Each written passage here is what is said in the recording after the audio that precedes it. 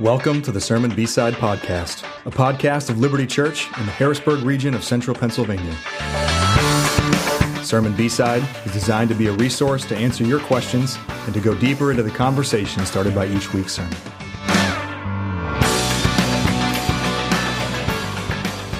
Welcome to another week of the Liberty Church Sermon B-Side Podcast. My name is Matt Luloyan. I serve as one of the pastors of Liberty Church in the Camp Hill, Harrisburg part of central Pennsylvania. And sitting in with me today and sitting in for Steve King, our usual host, is pastor of Congregational Care and Liberty Church elder, Bob Carvella. Bob, welcome to the Liberty Church Sermon B-Side Podcast. It's great to be here, Matt. And hello, everybody. And this is going to sound quite a bit different from the previous B-Side podcast that you've been hearing since probably September or so, since Steve started to be the co-host. Up to now, it's been a couple of boys from Jersey who have been running the podcast, but now you got a Yinzer here. I'm from the Pittsburgh area. A Yinzer. That's right. Now, just in case people are newer to Central PA and have not had any experience in West, I'm fresh off a trip to Pittsburgh last week for a couple days, so Yinzer is like top of mind vocabulary for me. But what exactly is a Yinzer, Bob? Yeah, so out in Western PA, the plural for you, and sometimes even the singular for you, is yins. So yins guys out there who are listening. Yep. Wow. You can maybe run down to Permane Brothers and get yourself a sandwich or fire up some pierogies. Yep. Open up a bottle of pop and enjoy this podcast. Wow, yins. There's got to be an origin story to the word yins. I think it's you ones. Wow, you ones. Which became yuns, which became yins. So I actually never got in the habit of saying yins, but I fiercely defend those who do because those are my people. Those are your people. Whereas in New Jersey, we'd say yous guys. Yeah. That's like maybe the plural, or like take a little Joe Pesci from My Cousin Vinny, and you're talking about young people, you just say utes. Yeah, utes. And the judge in that, if you're familiar with that movie, he's like, I have no idea what you're talking about. We've got... Steve and I have pretty mild Jersey accents. Yeah, it's not too bad. And we're not Jersey boys in the way that like Frankie Valli and the Four Seasons can like belt. You don't want to hear Steve and I try to like sing falsetto, and we're just not. We don't have that in our repertoire. That's not no Sherry Baby or anything like that. We could try, but I mean, your speakers would just explode as you listen to this B-Side podcast. I think for the first time ever a few weeks ago, I started to sing one line from, I forget even what song it was now. Oh, it was Celine Dion. It's all coming back to me now. I got to drop a line of that into a B-side, but that's as much as singing as you got a lot of email after that one. Like, please don't do that again. Please stick to the spoken word. No singing. But great to be back for another week of the B-Side podcast. Bob, you're sitting essentially in Steve's chair today, and you're gonna get to do the question asking. Yeah. So feel free to take it away. Yeah, sure. One thing that I did note here, that the last couple of weeks we had like when Steve was here, we had like 7 questions or 9 we were questions. Up to 9 one week. We had a bunch of questions. Yep. So I come in today thinking all I have to do is just read everybody's questions. Easy job. This will be easy peasy. Yep. One question. One question. Thanks a lot, everybody out there. You know what? I think it's got to be, people were just so encouraged by the overall day of Covenant Entrance Day. Yeah, wasn't that great? It was a really good day yesterday. Yeah. So maybe that was, people just were like, you know what? I'm good. I don't have any questions. Jesus is meeting all of my needs. No struggles or wrestlings or difficulties with anything this week. Those are really special days in the life of our church, and it was great to welcome 13 people yesterday, and a couple baptisms, and just reflecting on the stories. Some of them were incredibly dramatic, and then others were people who basically shared that they hardly knew a day in their life when they didn't hear about the Lord from their parents or from people who were close to them, but each in their own way is really a spectacular story of God's grace. Yeah. Certainly the dramatic stories, people coming to know Jesus in very difficult circumstances, but what a grace it is for those who were born into Christian homes and who were raised by parents who loved the Lord and imparted that faith to them. It just wonderful stories. Yeah.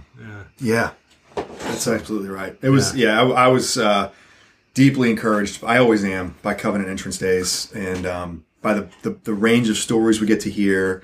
And then especially on days we get to baptize people, like we did yesterday. Those are just great joys, and for us as pastors and elders, we get called into the front lines of a lot of hard things and hard moments in people's lives, and tragedy and death and strife relationally and all kinds of things like that. But there are a few real gifts and joys and highs of being a pastor and an elder, and few, maybe any, match the high of just getting to sit front row for somebody's baptism. Yeah, that's for just sure. A beautiful day. And I know you invited people to respond when the two people who were baptized came out of the water. Yeah. I think even without that invitation, that was just a genuine expression of real joy for those two people and them being baptized. That's not something we ordinarily do particularly well as a church, but that was from the heart, and that was just beautiful. That's right. We're some of us, like myself, are kind of recovering from certain, streams of tribes of the church that don't do a good job of being expressive, even in moments where like being expressive is completely appropriate, and the moment feels all awkward to not be expressive at times. So that was my gentle encouragement and prodding to some recovering Presbyterians, at least in my case, to be a little more expressive than Presbyterians tend to be in a lot of cases. So, but really good day. Yeah. So yesterday during the sermon, you opened up Philippians 3, 1 through 11. Yeah. About just that we can have genuine confidence as we press on. Yeah. So maybe just a 30-second or 1-minute recap. What were some of the key things that were running through your mind as you put that sermon together? Yeah. That's really the kind of, at the center of that passage is this incredible verse about the surpassing worth of knowing Jesus. And this whole idea that Paul's accounting has completely changed. Jesus has brought this great reversal. Everything that he once counted as gain, he now considers loss compared to knowing Christ, gaining Christ, being found in Christ.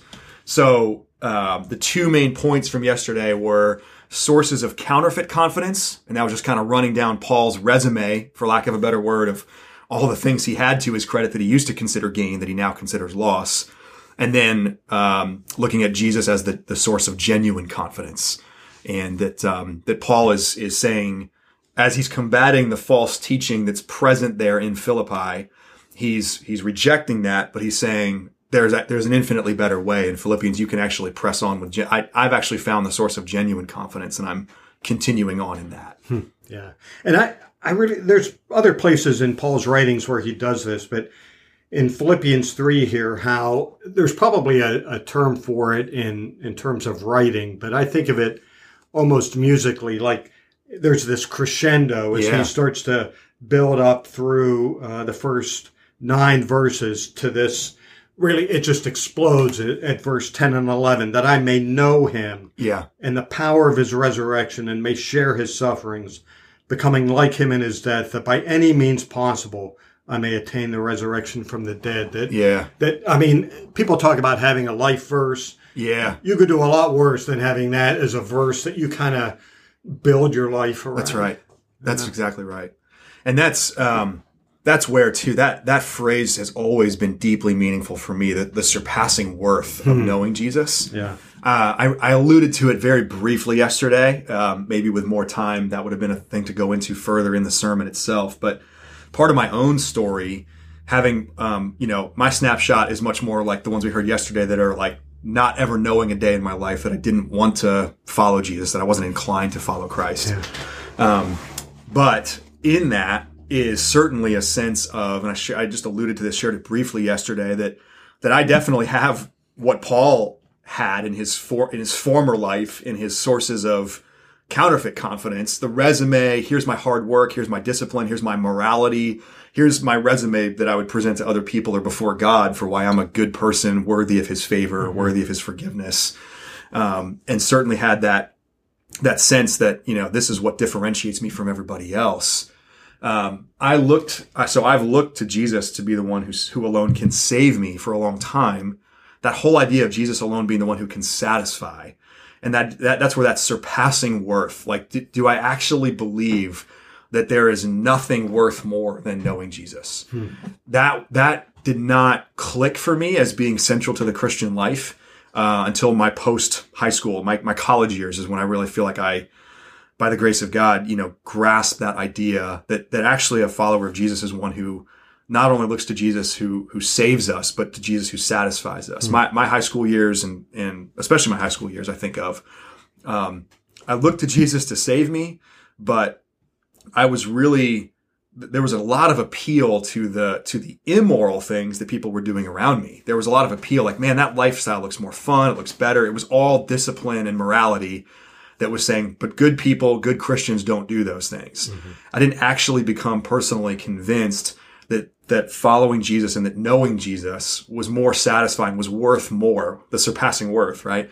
Was worth more than all those other things. And it was a life-altering discovery to say, wow, I think Jesus actually satisfies unlike anything else can satisfy. And I would say that was a very pivotal discovery for me in my life. So I like what you said, Bob. You could do worse for a life verse. These words have been deeply personally meaningful to me as well. Yeah.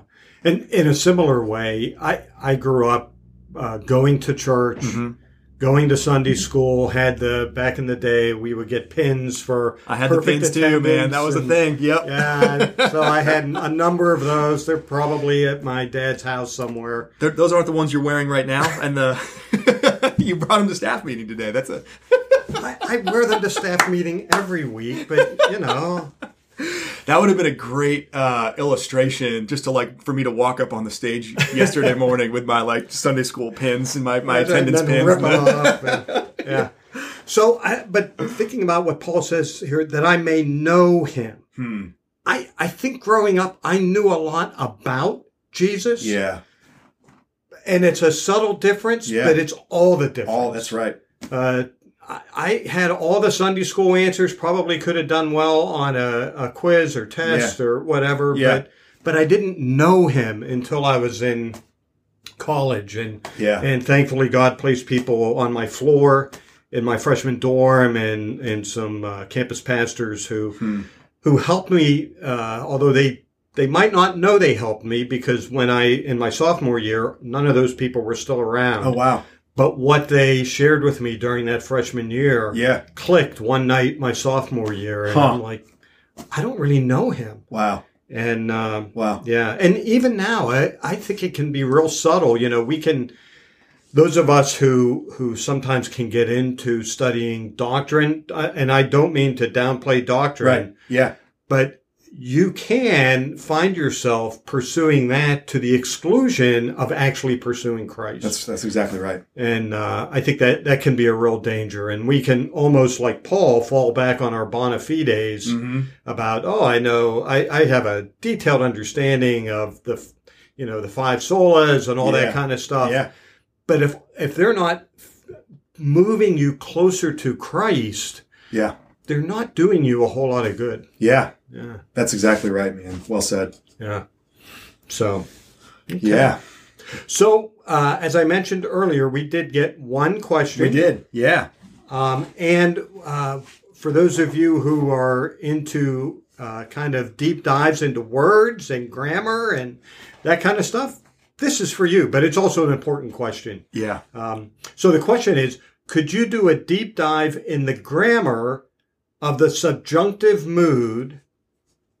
And somebody will have to refresh me on exactly what that means, but to explain how the translation may or might in verses 8 and 10 does not indicate uncertainty on Paul's part. So in verse 8, where are we at here? Verse 8, in order that I may gain Christ, there at the tail end. For his sake I've suffered the loss of all things and count them as rubbish, in order that I may gain Christ.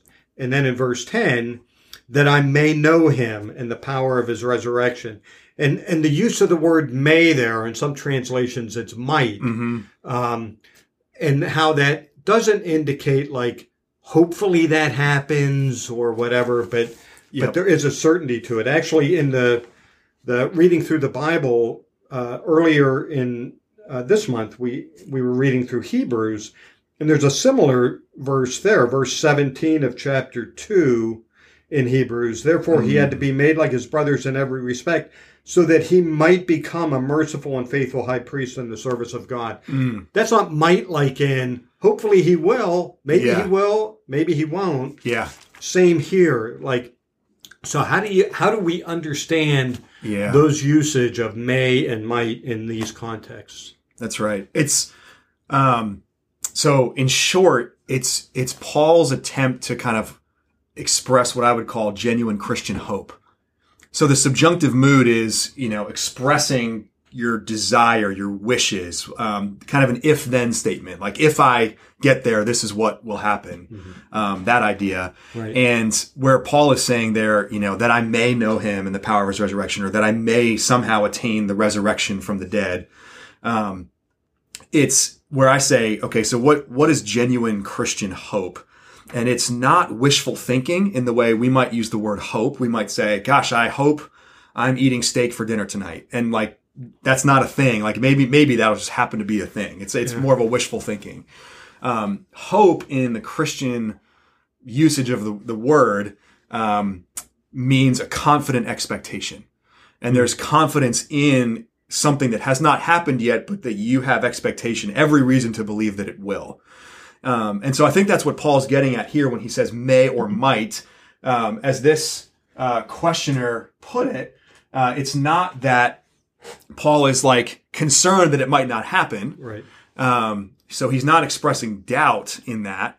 But at the same time, nor is he expressing a presumption upon God to say, it's automatic now. I mean, God owes me this now. The whole context of this passage is Paul saying, this is about Jesus' work and not mine. And the whole resume that I built for so many years of my life to present to God as the reason why he owed me something, I've now counted that rubbish. Yeah. So he's saying, far be it from me, in essence, to now switch and say, you owe this to me. This is an automatic thing, God.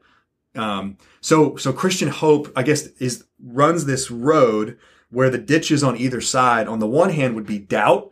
And you'd be saying, I don't know if it's going to happen or not. Man, maybe it'll happen.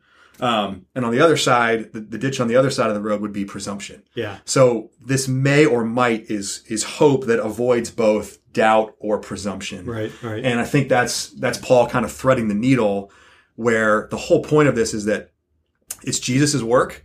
And because it's Jesus' work, we have every confidence that it's going to happen. Yeah. But because it's Jesus' work and not ours, we're always dependent. Yeah. And so we can't ever become presumptuous. Yeah. So that's maybe how, maybe that's how I think about it as I'm unpacking those words there as Paul's describing it. Yeah. And probably all of us find ourselves falling into one side of the ditch or the other. Mm-hmm. And maybe even in different seasons or in different life circumstances that come upon us. Yeah. We find ourselves maybe more doubtful. Absolutely. We don't see clearly what Jesus is doing in our life right now. Whatever the case may be, or presumptuous, that we think we are killing it as Christian followers of Christ. And so, we deserve something from God. That's right. For that. And so all of the doctrines about what's sometimes called the perseverance of the saints, or God's preservation of the saints. It's kind of really more about God holding His people rather than the people's strength on their own. Yeah. But the idea that your salvation is something that you don't lose, that idea, that's a beautiful doctrine for weak people who know how far short we fall of God's standards. It's always used by Paul. He's the main one that articulates those kinds of convictions. Jesus himself, I should correct myself there. Jesus says, the Father knows the sheep and he'll never lose the sheep out of his hand. So like that, Jesus himself talks about that. Right.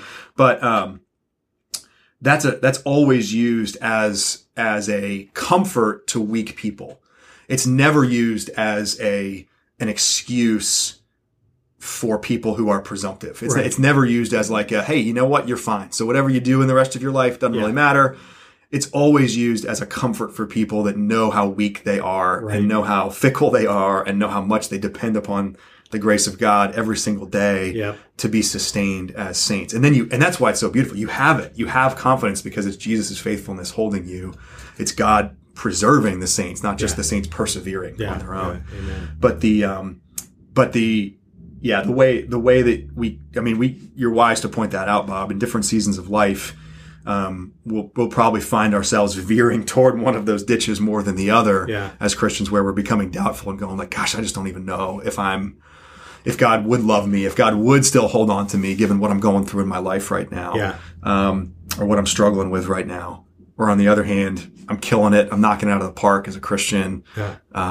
So therefore, what do I have to worry about at all? Like this is a set, done deal. Yeah.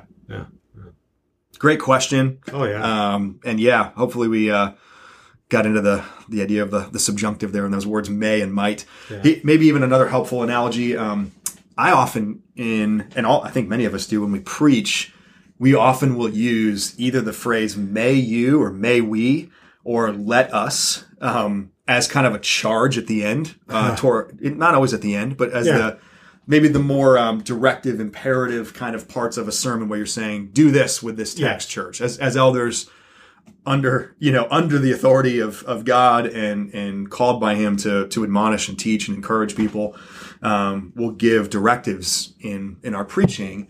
Often, at least the words and phrases that come to my mind are these kinds of words, like, may you know the surpassing worth of Jesus. And it's similar in that sense. It's a statement of saying, actually go do this. Not like, hey, I hope you do. Yeah. But like, I do hope you do, but with confident expectation that if you actually step into this, you will. Mm-hmm. Yeah.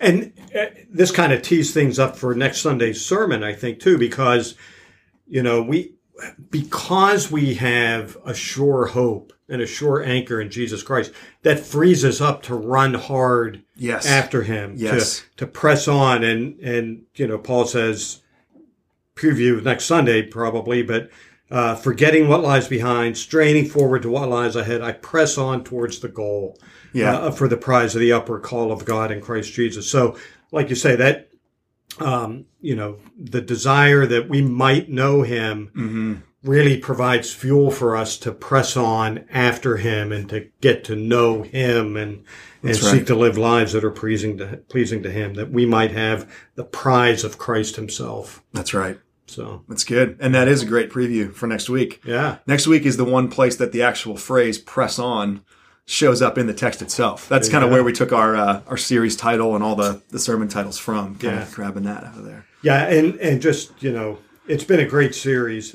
Philippians, there are so many verses in Philippians that could be great memory verses. Yeah.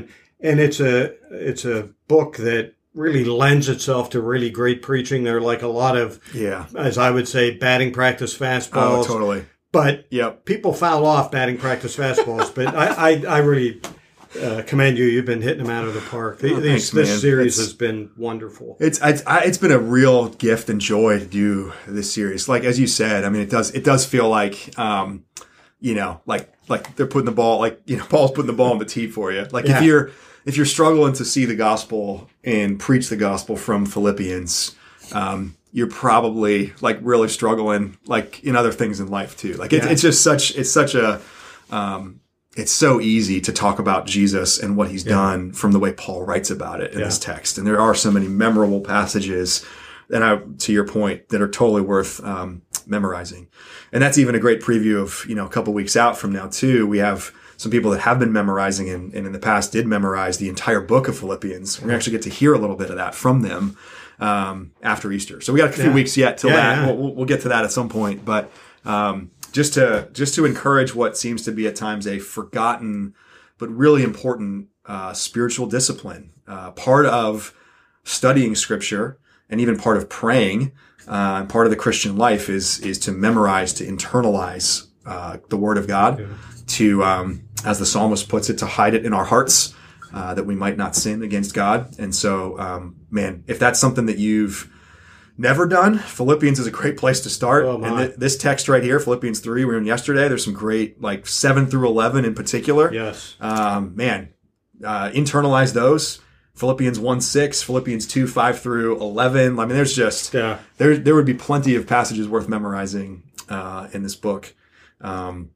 You could almost close your eyes and put your finger down on a page in Philippians. That's right. And you'd probably land on a verse that would be really good to hide in your heart. That's exactly right. So, for those of you who've never done that, great place to start. For those of you who maybe once did that, have maybe not done that for a long time, great place to restart.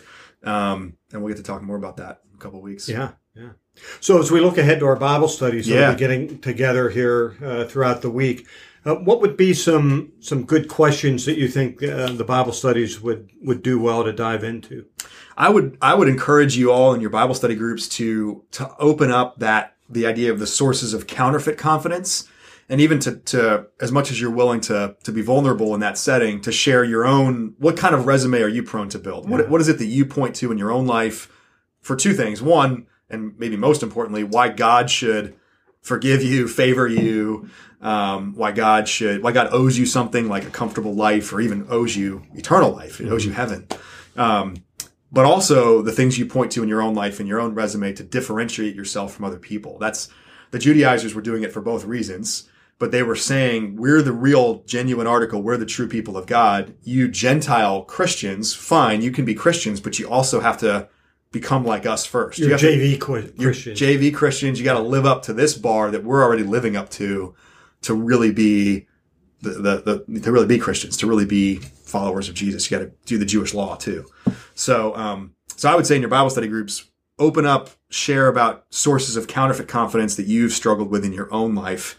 And maybe that will be a great segue to what does it then look like for you to consider those things as loss that you might actually gain in Christ. Because there are gifts in those things. Like if you're a hardworking, disciplined person, if you're a zealous person, if you have parts of your family life that have just been real assets to you and the family you grew up in and they taught you great things. If you're a morally exemplary, all that has its place. Yeah, sure. Just not as a source of confidence before God. Yeah. Then it's a liability. Yep. So how do you take these things, count them as loss, gain Christ, and still maybe in that see the gift that some of those things can be when deployed as a response to the confidence that Christ offers through his own righteousness, through his work. So I'd say those are maybe great, probably could occupy your entire time. Oh, for sure. What are the resumes you build and we build in your own life? And how do you count those things lost? Yeah. Good stuff. I know at least our Bible study has been having some great conversations. I know that's been going on in a lot of the other Bible studies, and look forward to another good week of study coming up. Yeah, same here. Yeah. Well, thank you guys, and Bob, thanks. It was great to have you. Great to substitute some Yinzer for Jersey today, and great to have you all here. Blessings to you as you jump into your Bible study groups this week, and we'll look forward to being back next week on another episode of the Sermon B-Side podcast. Have a great week, everybody. Yeah, take care. Thank you for listening to the Sermon B-Side podcast. For more resources, information about our church, visit www.libertyharrisburg.org. That's Liberty with an I, Harrisburg.org.